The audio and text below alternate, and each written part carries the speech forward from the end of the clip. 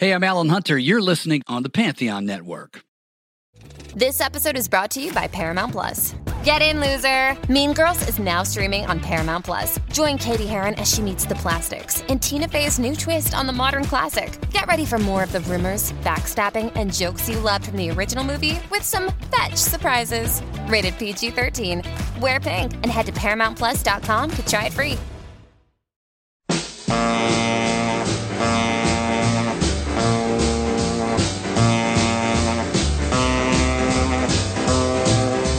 Welcome to Let It Roll, the podcast about how and why popular music happens with host Nate Wilcox. Be sure and subscribe to the Let It Roll podcast on iTunes, SoundCloud, or Podomatic, and check out our website at letitrollpodcast.com. You can now follow us on Twitter at LetItRollCast, and we'd love to hear what you think, so don't be shy about tweeting at us or commenting on our website. This week, author Steve Bergsman joins Nate to discuss his book, I Put a Spell on You, The Bizarre Life of Screamin' Jay Hawkins.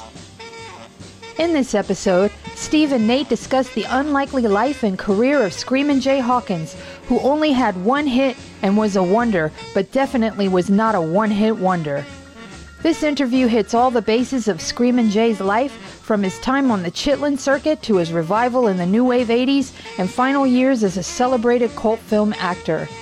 Pop in those earbuds and enjoy.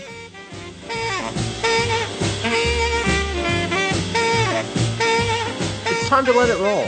Today I'm joined by Steve Bergsman, the author of I Put a Spell on You, The Bizarre Life of Screamin' Jay Hawkins. Steve, welcome. Oh, well, I'm glad you called. Nice to meet you. Thanks. And so, how did you pick Jay Hawkins as a subject for a biography?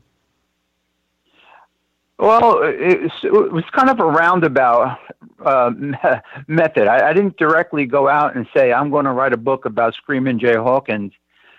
I was friended on Facebook by a fellow named Mike Armando, who had played in Jay's band in the 1970s.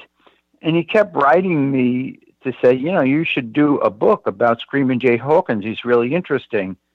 And, I dismissed it at first, but then I got around to looking at Screamin' Jay Hawkins and his career. And I thought perhaps Mike was onto something. So I eventually threw my hat in there and said, I'm going to write this book. And so it seems like, obviously, the biggest challenge is that Screamin' Jay passed away 20 years ago, so you can't do interviews with him. But then when you go back through his old interviews, you make it pretty clear that this guy spun a lot of tall tales. He had trouble with the truth, you might say. And it didn't make a difference if you were his best friend, if you were his wife, if you did favors for him, if your promoter. He still lied to you, and not sure why. It was part of his personality, and he just enjoyed telling these stories about himself, and they were rarely true. And probably the most glaring one, he would always tell the story of when he was in the service, that he was this hero in this battle in World War II, or he was hero in this battle in the Korean War. It was so involved, he'd forget which war he was fighting. And as it turned out, he probably didn't, though he was in the service a long time during the years after World War II, it turns out he was in the band corps as opposed to the fighting corps. So all these stories were made up. But he continued to tell those stories till the day he died. And I think you did a pretty good job of trying to research and track down what truth there was. I mean, it looks like you got the true skinny on his military service, which is a lot more than a lot of other writers have done. I mean, it seems like most people have been pretty happy to take Jay at his word, which seems like it was a mistake. But Jay was somebody who started out as an acolyte of Paul Robeson and had ambitions perhaps to be an operatic style singer before he started his career. Well, he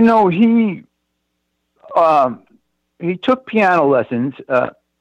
So let me just go back. So he was placed in foster care by his mother.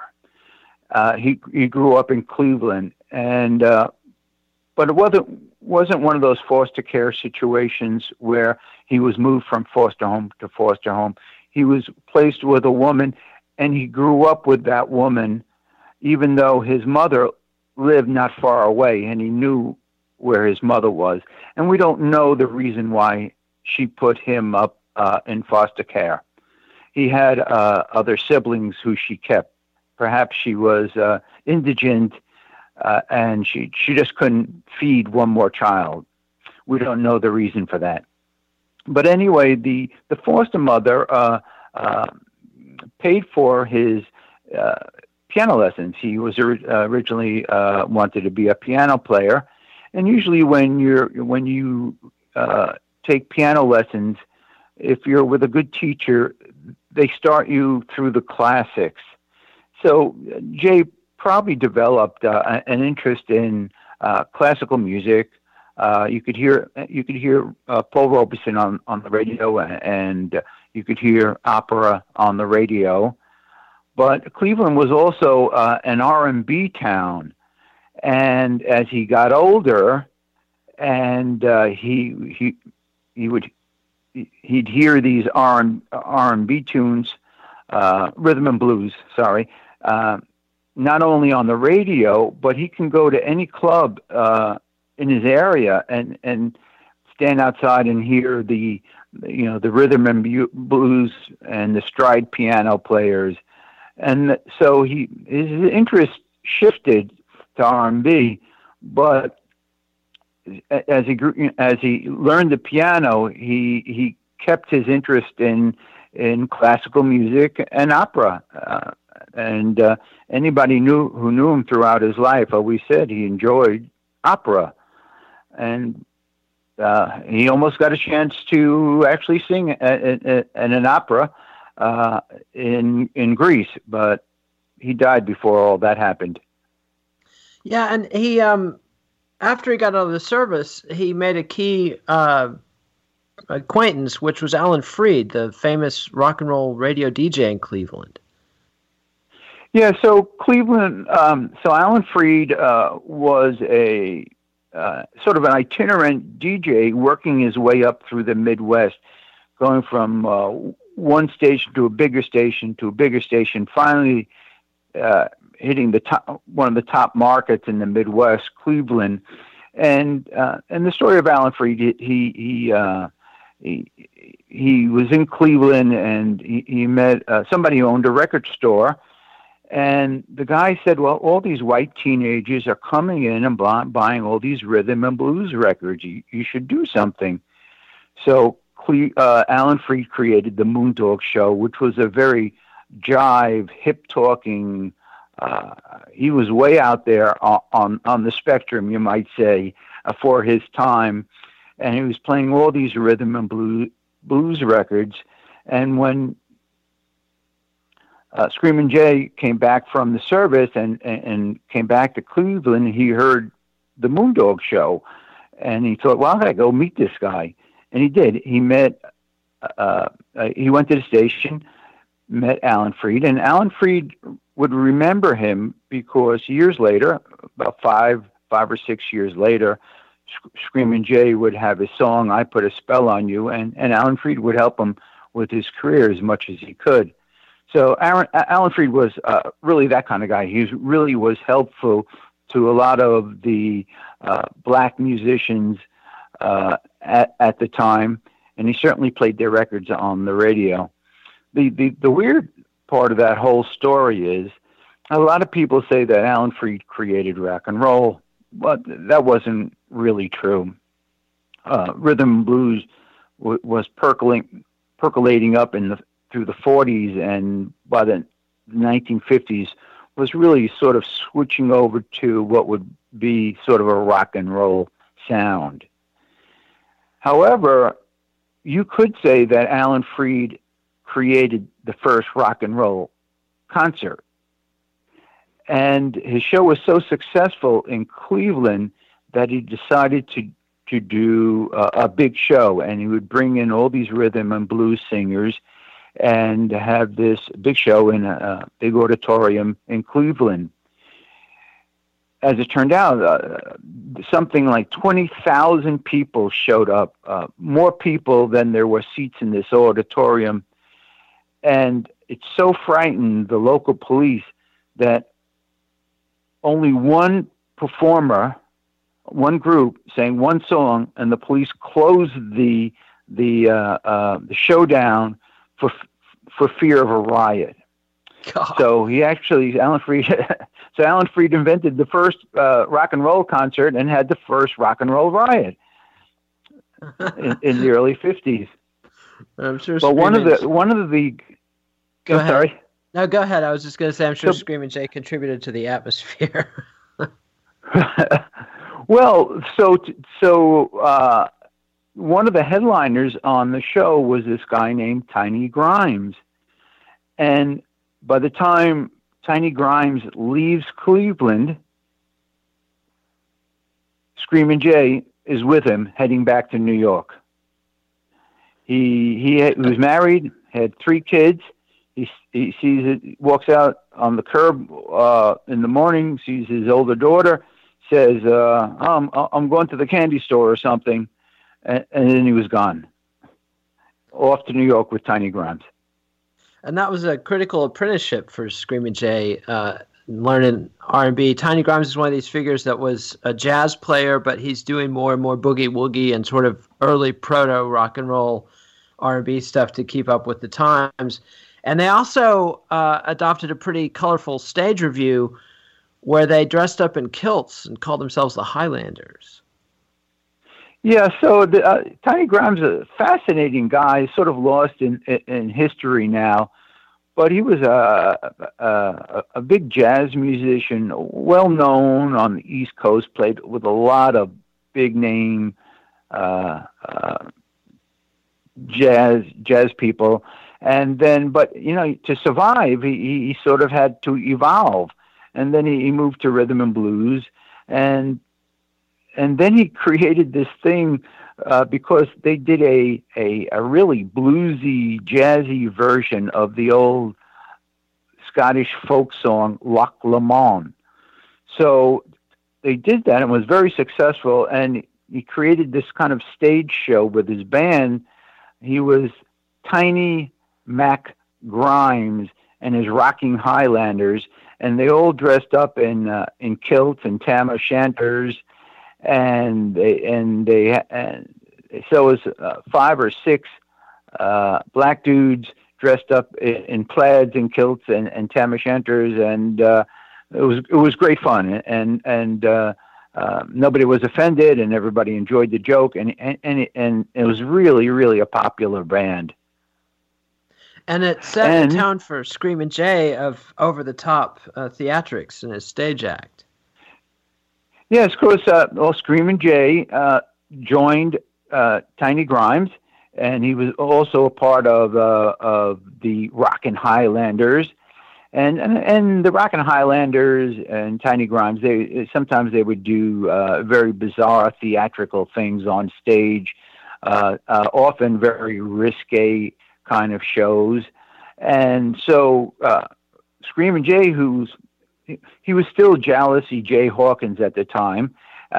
He was learning the craft from Tiny Grimes, and he saw that these sort of bizarre shows that Tiny could put on really attracted a following.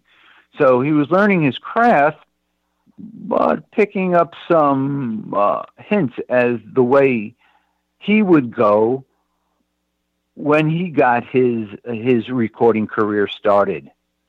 So you might say, of course, Screamin' Jay, his shows were really, really bizarre. He would dress up. He'd have a cape, and he'd have bones hanging from his nose. He have a cane with a skull on top, which he called Henry. There'd be smoke and noise, and perhaps the most famous thing he's known for, he would come out of a coffin to sing "I Put a Spell on You." So he had a really bizarre stage act, and then, the great groups in the late '60s and '70s, such as Kiss or Alice Cooper, they picked that up from Screaming Jay Hawkins. So it starts out with Tiny Grimes, gets picked up by Screaming Jay, who really pushes that crazy theatrical theme in his concerts, and then by the '60s and '70s, you have Kiss and Alice Cooper. So you could see the line there. Yeah, for sure. And let's hear a little bit after he leaves Tiny Grimes. He records for several record labels on his own, singing R&B sides. And I wanted to play one of those songs. "She Put the Whammy on Me." This is Screaming Jay Hawkins. I met a big woman with eyes of fury and a voice, his heart stone. Vowed she'd get me, couldn't live without me. And that was Screaming Jay doing a song pre-I Put a Spell on You called "She Put the Whammy on Me." I believe he did that for Grand Records. He had a number of record labels before he hits with OK. Tell us a little bit about his years in the wilderness and his apprenticeship as a solo artist.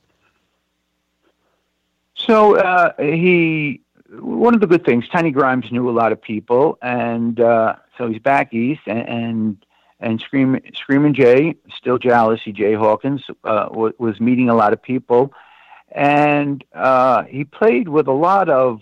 So he left Tiny Grimes and then was sort of moving around quite a bit, attaching himself to a number of different bands and band leaders. A lot of them out of Philadelphia, because Philadelphia was a big rhythm and blues town. It had a strong radio station, strong DJs. So on the East Coast, if you weren't in New York, you really needed to be in Philadelphia. So, Screaming Jay would move back and forth between New York and Philadelphia, attaching himself to different bands. One of them, which he attached to, was Fats Domino and his band.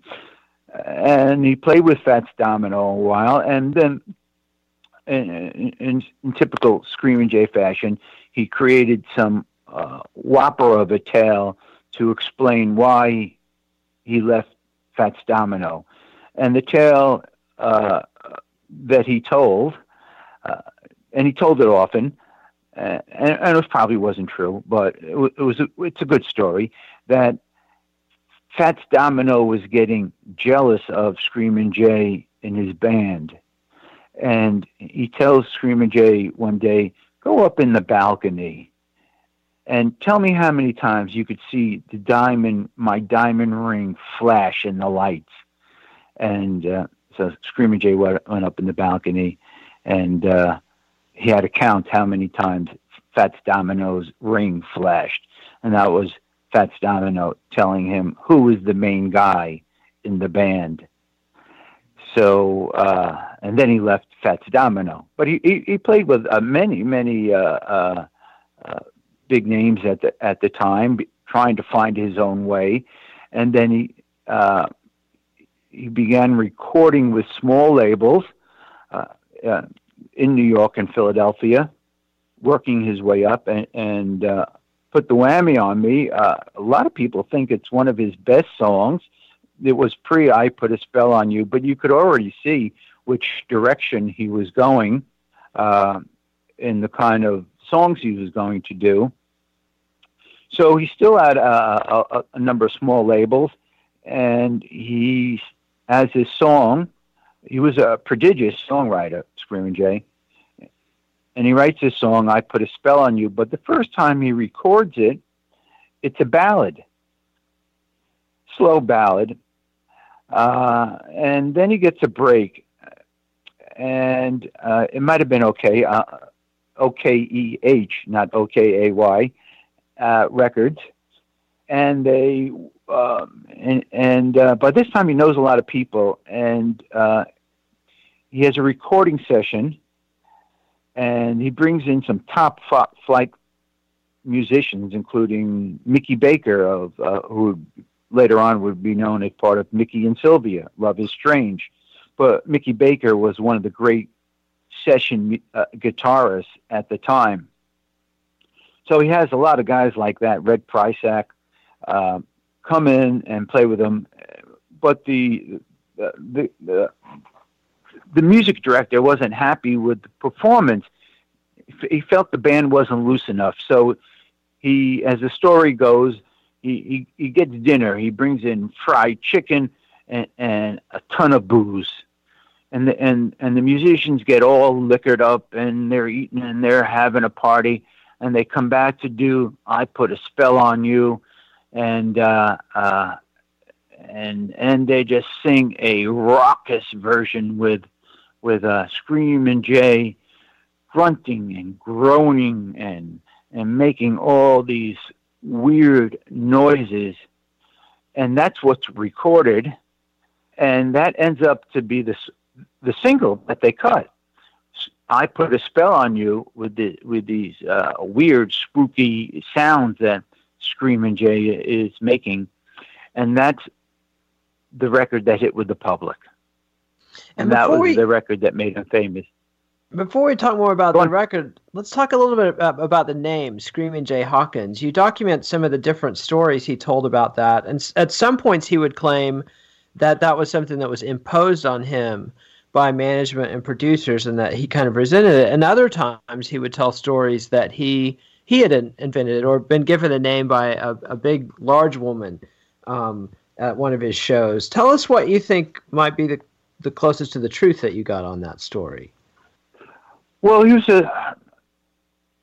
in the early 50s, before I Put a Spell on You, he was recording fairly often on a number of small labels, and he was sort of testing out his persona. And his name was Jalacy, Jalacy. J is middle initial, Hawkins. And perhaps I think he didn't feel that was such a hot name to go out to the public with. And one of the guys who was popular at the time was Big Joe Turner. So if you have a Big Joe Turner, it's not a big leap to have a Screamin' Jay Hawkins. So I think he was absorbing all this from around him, and my feeling is that he would just follow what was popular out there. Big Joe Turner, Screamin' Jay Hawkins, I'm going to do it. And you're right, he had many, many different stories of how he came up with screaming. But it was also, it wasn't a big leap, because going back to Whammy, he sort of, he didn't quite scream, but he had a lot of noises that he made, which in his songs, and he was loud and raucous when he sang. So it was a good name for him. And let's hear the hit. And eventually, go ahead. Go ahead and finish the story, and then we'll hear the hit. So it was an appropriate name for him to use, and he did. There's a story that a woman in a bar said, gave him a name, and he told many stories, introspective stories, how he felt that he was a screamer, not a singer, and he should have this name. But in fact, it was a name that was appropriate, and he probably lifted it from other singers who were out at the time. Cool, and so let's hear it. The classic, I Put a Spell on You by Screamin' Jay Hawkins. I put a spell on you.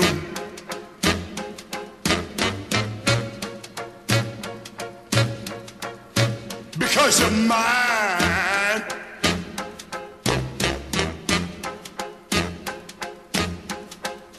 Stop the things you do. And that was I Put a Spell on You, the signature song of Screaming Jay Hawkins. And that comes out, and it's a hit, but it never really charts. Explain how that worked. How did that happen, and what was the impact of the song once it was released?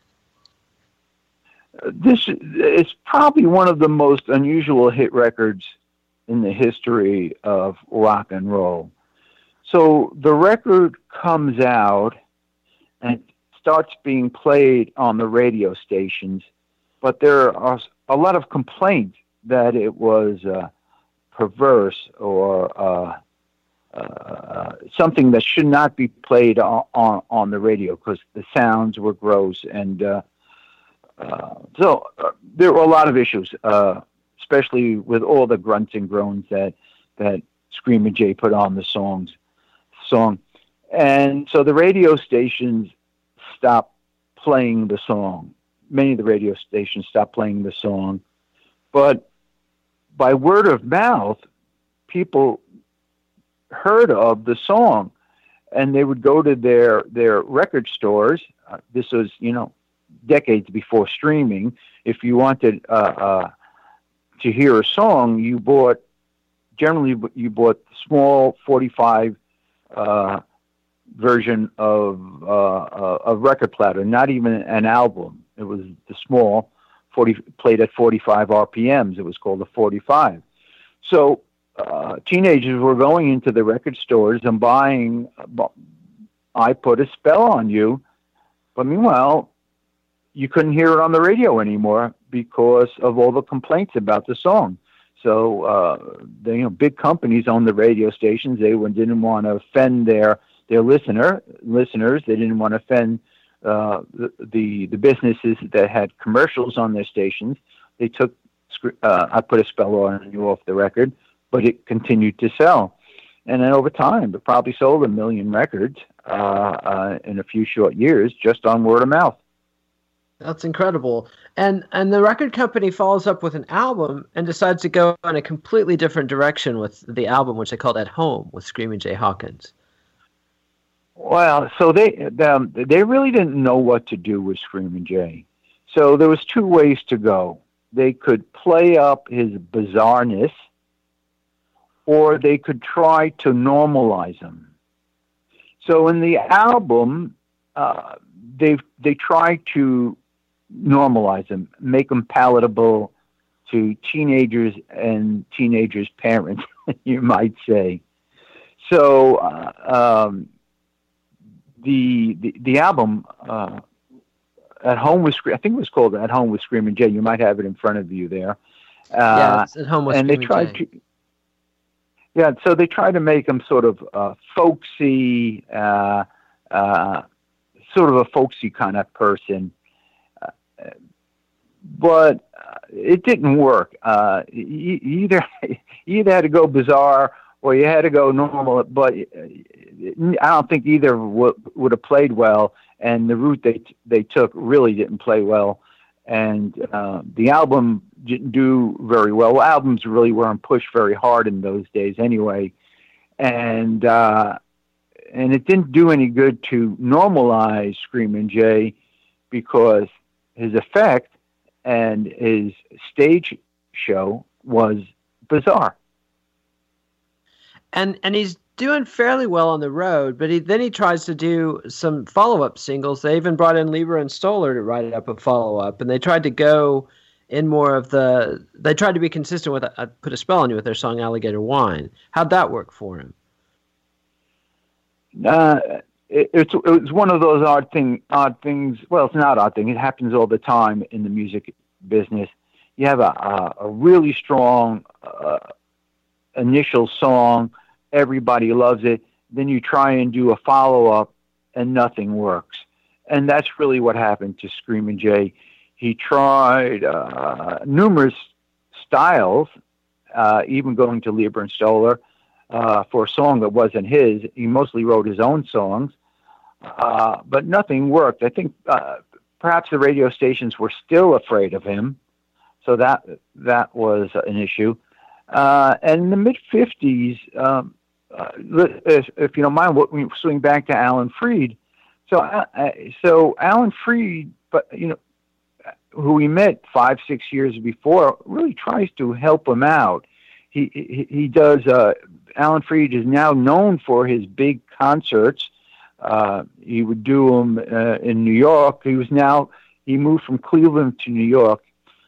He was on a radio station in New York, the biggest audience of any radio station in the country, and he'd do these shows around New York, often in places like Brooklyn. And he'd put Screamin' Jay on the show. So there's and when they did shows back in those days, it wasn't like, okay, we have the Rolling Stones and you watch a concert by the Rolling Stones or Taylor Swift, and it's all Taylor Swift. In those days, you had 10, 20 groups. The group would come out, or the singer would come out, sing one or two songs, gone. Next one comes out, one or two songs, gone. Next one.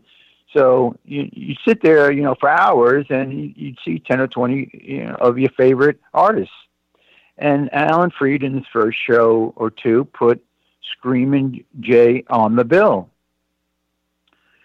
So, but apparently he saw something in Screamin' Jay that he thought would work for him. And he says to Screamin' Jay, what would be really interesting if you come out of a coffin before you sing I Put a Spell on You. And Screamin' Jay goes, no, I'm not going to do that. I'm not getting, that's crazy. I'm not going to get into a coffin. And Alan Freed starts, takes out his wallet, lays some money on his palm. And when he gets to about $300, Screamin' Jay says, okay, I'll do it. Of course, in later years, that whatever the initial amount of money is, and most people think it's $300, in later years, it's $5,000 or $2,000. Screamin' Jay could always take one little iota, a speck of a story, and create something big with it. So he does comes out of the coffin, sings I Put a Spell on You, and that becomes his successful stage act for many, many years. Now, the other thing that Alan Freed tried to do with him, Alan Freed, great entrepreneur in the early days of rock and roll, he's doing teen movies. And he's going to put Screamin' Jay in one of his teen movies. And these teen movies, very slim plot, and the whole idea was to show rock and rollers, and he'd get Little Richard or Chuck Berry and anybody else who was popular now into his show. So his movies would showcase 4 or 5 big name rock and rollers, and the whole idea was to show how these people are just normal singers, and it's okay for your teenage children to listen to their music. So that was the whole purpose of these teen movies that Alan Freed did. But so he's going to put Screamin' Jay in one of his movies, and for some odd reason, he has Screamin' Jay dress up like some weird version of and somebody from an African tribe. And he has the whole thing. He's in a loincloth and a painted face and looking bizarre. And I guess when they looked at the cuts as they were putting the movie together, they said, this is really too bizarre to put into our movie. And poor Screamin' Jay gets cut out of the movie. So all the other rock and rollers have their little bit in Alan Freed's teen movie, but not Screamin' Jay. And that's pretty much how the way his career was going at that point. He couldn't find a follow-up hit. He's not in a movie that would have given him promotion. His album, they tried to neuter him. It failed. So from a high point of I Put a Spell on You, things are quickly sliding downward for him. And then he gets in some legal trouble and draws a prison sentence. Yes. The legal trouble. And I'm trying to recall exactly what it was. I think it was a statutory rape. Yeah. Yes. He was with a girl, underage girl, and he was caught and he was put in jail. So the thing about that is, so he was married, 3 children, walks out of his marriage. Very handsome guy. He's playing all these clubs all around. He's in New York. He's in Philadelphia. He's playing Atlantic City, and there are women all over the place. And he just has his pick of women, and he really didn't differentiate young, old, black or white. He slept with everyone. And apparently one of those he slept was underage, and then he was put in prison. And in prison, the story is he met a famous country singer who name eludes me right now, and they David played Allan together Coe. in prison. It's David Allan Coe. Thank you very much. Sure. Yeah, and when David Allan Coe wrote his own biography, he mentions playing with Screamin' Jay in the Ohio Penitentiary. So that was the Screamin' Jay, but Screamin' Jay had other brushes because he'd come back into Ohio, and he really his wife would sue him for support. So he'd come back into Cleveland or something, and they'd arrest him because he's not paying support for his children and his family. So he had a few turns with the law, you might say. And meanwhile, his that song... also. Go ahead. Yeah, so that also helped dethrone whatever or deflect or destroy his career. So on top of everything else, he's out of circulation for a year because he's in the pen. So things go from bad to worse for Screamin' Jay.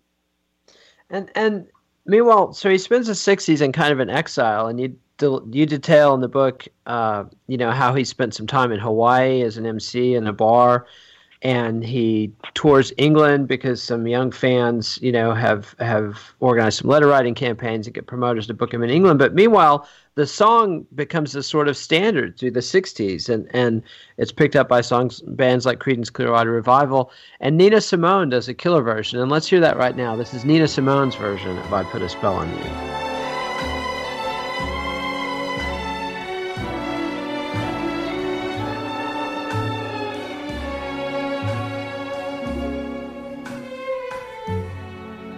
Put a spell on you.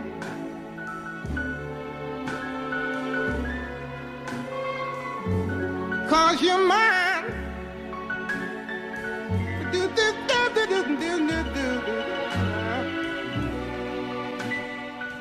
And that was Nina Simone's very different interpretation of I Put a Spell on You. Do you have any insight as to how Screamin' Jay felt about his song getting picked up? Was he getting the royalties for this because he was the credited songwriter, or was it misappropriated, as so often was the case? Well, it was hard to track down, and I didn't get a definitive answer to this, but I believe at some point he sold the rights to I Put a Spell on You. I mean, his career really went way down. At some point, he was indigent and living in single-room occupancies and barely making a living. So if there was an opportunity to sell the rights to his song and make a few dollars, I believe that's something he did. And I picked that up through some comments that he did a movie in the 80s, and the director, Jim Jarmusch, mentioned that it was so difficult to get the rights to the song. He put Screamin' Jay in his movie, but he mentioned how difficult it was to get the rights to the song because Screamin' Jay didn't own the rights, so he had to go elsewhere to get the rights to the song. So that led me to believe that at some point he sold those rights. And in the 80s, before he gets involved with Jarmusch in the movies, he hooks up with a garage revival band called the Fuzztones and enjoys a little bit of a revival in the 80s. How did that happen? So he has a few revivals, and you mentioned some of them. So first, in Europe they really revered rhythm and blues, and the old rhythm and blues singer. So a lot of rhythm and blues singers from the late 40s, the 50s, they can go to Europe and have another career, and somehow these European fans they contact Screamin' Jay and they bring him to England, and he has a sort of a career revival touring about in England. He goes back twice in the early 60s. First revival. Meanwhile, in the mid-60s, Nina Simone singing "I Put a Spell on You," which was a big hit in England. Not so much in the United States, but it was I think it was about a top 20 hit in England. And then you get to the end of the 60s, and Creedence Clearwater puts their swamp rock version of "I Put a Spell on You" on their album. And at the end of the 60s, early 70s, Creedence Clearwater is the hottest band on the planet. So that brings the song back to a revival. And his career is revived once more, and then it goes downhill again. And then by the 80s, he's in New York, and he's really barely making a living. But the post-punk crowd sort of adopts him. That they feel he was a progenitor of the punk movement. And he starts having a revival in some of the hip clubs in New York City. One of the up-and-coming bands at the time was a group called the Fuzztones, and he cuts an EP with them, which is a really very strong EP. And he plays with them at a number of locations in New York, a number of the hip venues, and then it all, like everything else, it all disappears once again. The Fuzztones semi-break up. They relocate to Los Angeles. And eventually, Screamin' Jay has to give up on New York as well, and he goes out to Los Angeles, where they really hadn't seen him very much. He was doing a lot of whatever he was doing on the East Coast, and he ends up in Los Angeles and has sort of another revival on the West Coast, because he was a performer that now legendary, but they hadn't seen very much of. So he has another revival, and then by that time, Jim Jarmusch is putting him in movies. Yeah, and Jarmusch builds his first movie, Stranger Than Paradise. I mean, the song "I Put a Spell on You" might as well be the lead character in that film. Yeah, Jim Jarmusch was a huge fan of Screamin' Jay. He not only does Stranger in Paradise, one of the great independent films of all time, and then he follows that up with Mystery Train, which takes place in Memphis, and he actually puts Screamin' Jay in the movie as a character in the movie. And Screamin' Jay does a very good job. It's a bit part, but he's exceptional for his bit part. So he was really a big fan of Screamin' Jay. But the odd thing is, here's Jim Jarmusch, loves Screaming Jay, doing him a big favor, helping revive his career, puts him in a movie. He's making money with these movies, Screaming Jay, but he still lies to Jim Jarmusch. He tells, Jim Jarmusch the usual terrible stories about, him wounded in these heroic battles in World War II Korea. He can never remember what stories he's telling. So he just goes on. It never changes for Screaming Jay. He cannot help himself. He has to tell these sort of these lies. It's just part of his persona, like some people who run for political office, you might say. Yeah, but Jarmusch helps Screaming Jay. His last decade, the '90s, was one of the best decades of his career. Yeah, so Screaming Jay, so he gets you could see now a pattern. He's up, he's down, he's up, he's down, he's up, he's down, he's up and down, and so after the movies, he's up once again. And he takes advantage of it, and he goes to Europe. He relocates to Europe, where still, from going back to the 60s and probably today, if you're an old rhythm and blues singer, you can have a career because they sort of worship you in Europe. In the United States, you're an old rhythm and blues singer. You're an old rhythm and blues singer. Nobody cares. But in Europe, you're important to them. So he goes to Europe. He relocates to France, and he can tour Europe and he can tour the world. And he has a very good life. He marries for the fourth time to a French woman. And then when that marriage fails, he marries for the sixth time. So, wait a minute, I got that wrong. He marries for the fifth time a French woman. And then when that marriage fails, he marries for the sixth time a woman who he meets in Paris, who's not French.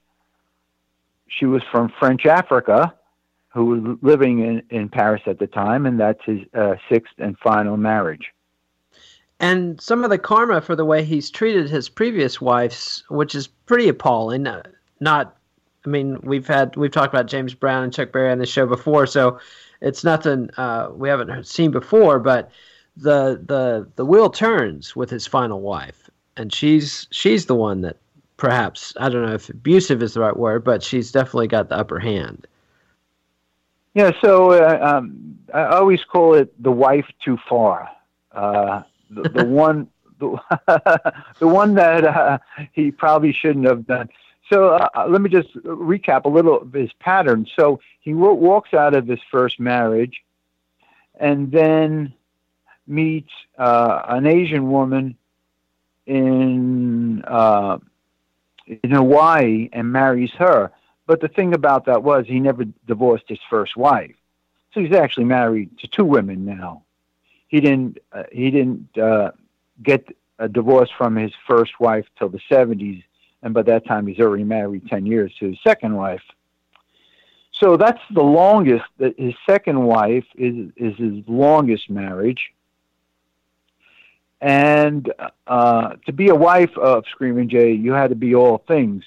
You had to be his nursemaid. You had to be his waitress. You had to be his stagehand. You had to be his accountant. You had to be everything and all things to Screaming Jay. It was an exhausting way to live.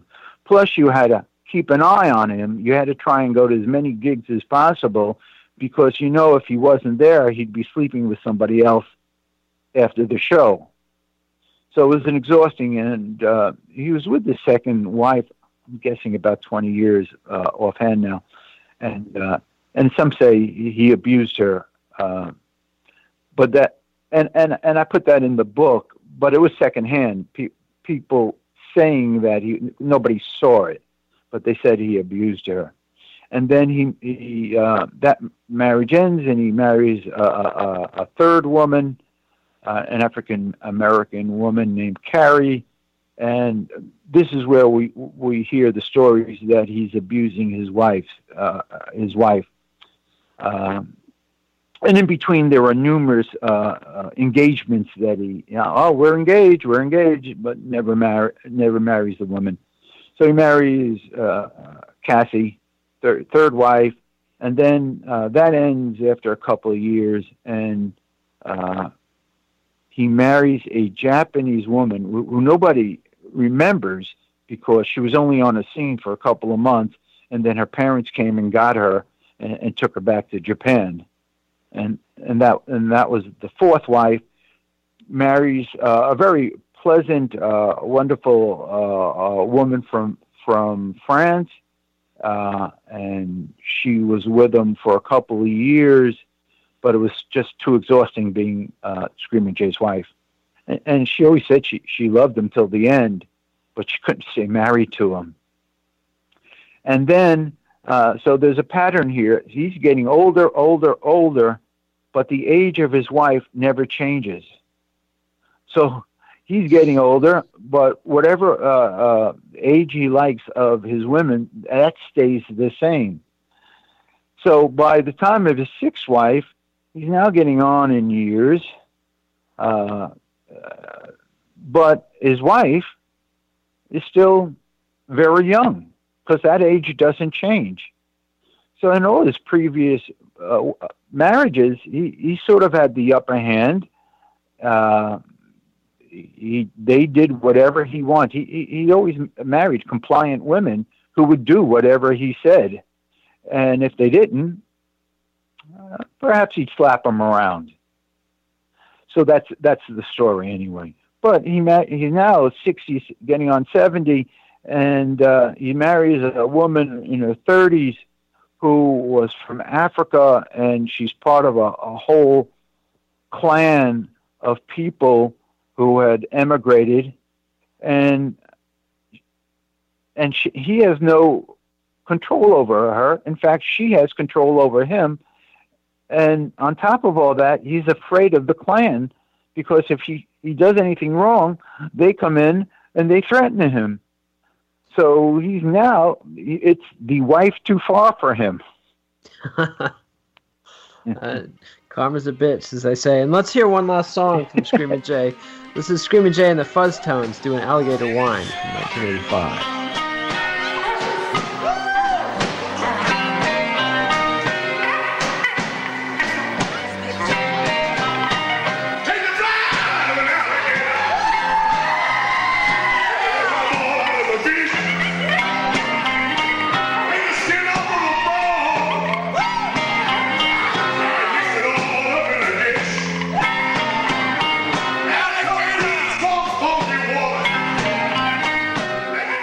And that was Screaming Jay with a punk garage band, the Fuzz Tones, in the 80s.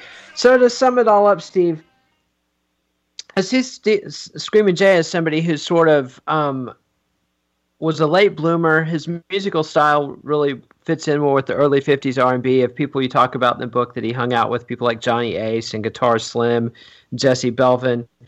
And when he does hit, it's this epic classic song and an epic classic performance, and then that kind of overshadows him the whole rest of his life. How do you feel? Did you get any sense of whether Screaming Jay was satisfied with his career, or if he was happy that he had that much, or if there was, something he felt he had left undone?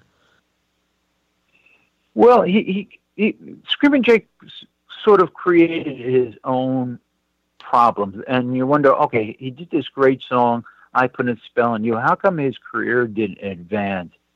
But he became trapped. He created from Whammy, the song you played earlier, to and a couple of years later, I Put a Spell on You. He became trapped in this whole sort of crazy sound. He was always gurgling and grunting. And his stage show was the same. He was always trapped in this bizarro world. And at some point, he could never get beyond it.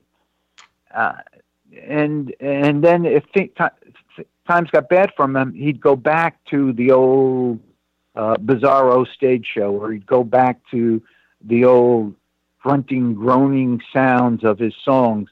So he created his own. You might say he created his own problems. He can never escape his success, and I think he felt it at sometimes. He would often lament that I got to come out of the coffin again. I got to come out of the coffin, but it was his own choosing, and he knew it was the only thing that really was winning over the audiences. So it's true, he might have wanted to sing opera, or he might have wanted, and on many of his albums he'd sing the old classics. Nobody was interested. They all wanted to hear his crazy stuff, like Constipation Blues and things like that. So yeah. He created his own jail for himself, you might say, and lived it out. And the rest of us can enjoy the records and the films and the legacy of the great Screaming Jay Hawkins. So, Steve, this is Steve Bergsman, author of I Put a Spell on You: The Bizarre Life of Screaming Jay Hawkins. Thanks so much for coming on the show. Oh, thanks very much for having me. Really appreciate it, Nick.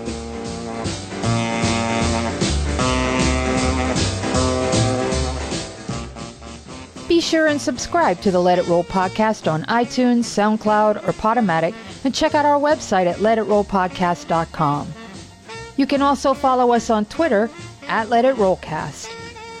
Come back next Monday when legendary rock critic Robert Christgau joins Nate to discuss his two most recent collections, Is It Still Good to Ya? And Book Reports.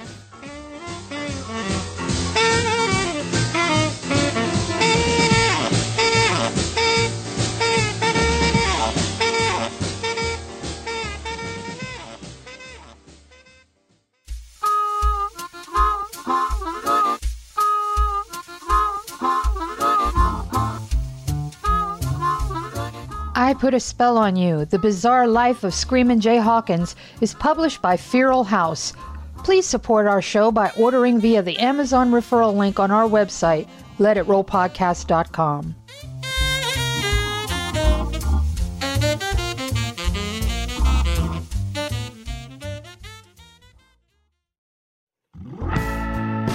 Hey there, this is Tyrell Listen, the host of the band History, a new show that takes a deep dive into the legendary roots rock group The Band. Perhaps one of the most overlooked groups in music history, went from being a backing band to the legends like Ronnie Hawkins and Bob Dylan to creating some of the most influential music of the 1960s and 70s. The band is responsible for the back-to-basics approach to rock in the late 60s, foregoing psychedelia and acid pop of the day and influencing artists like the Beatles, the Rolling Stones, and Eric Clapton to bring it back to the roots.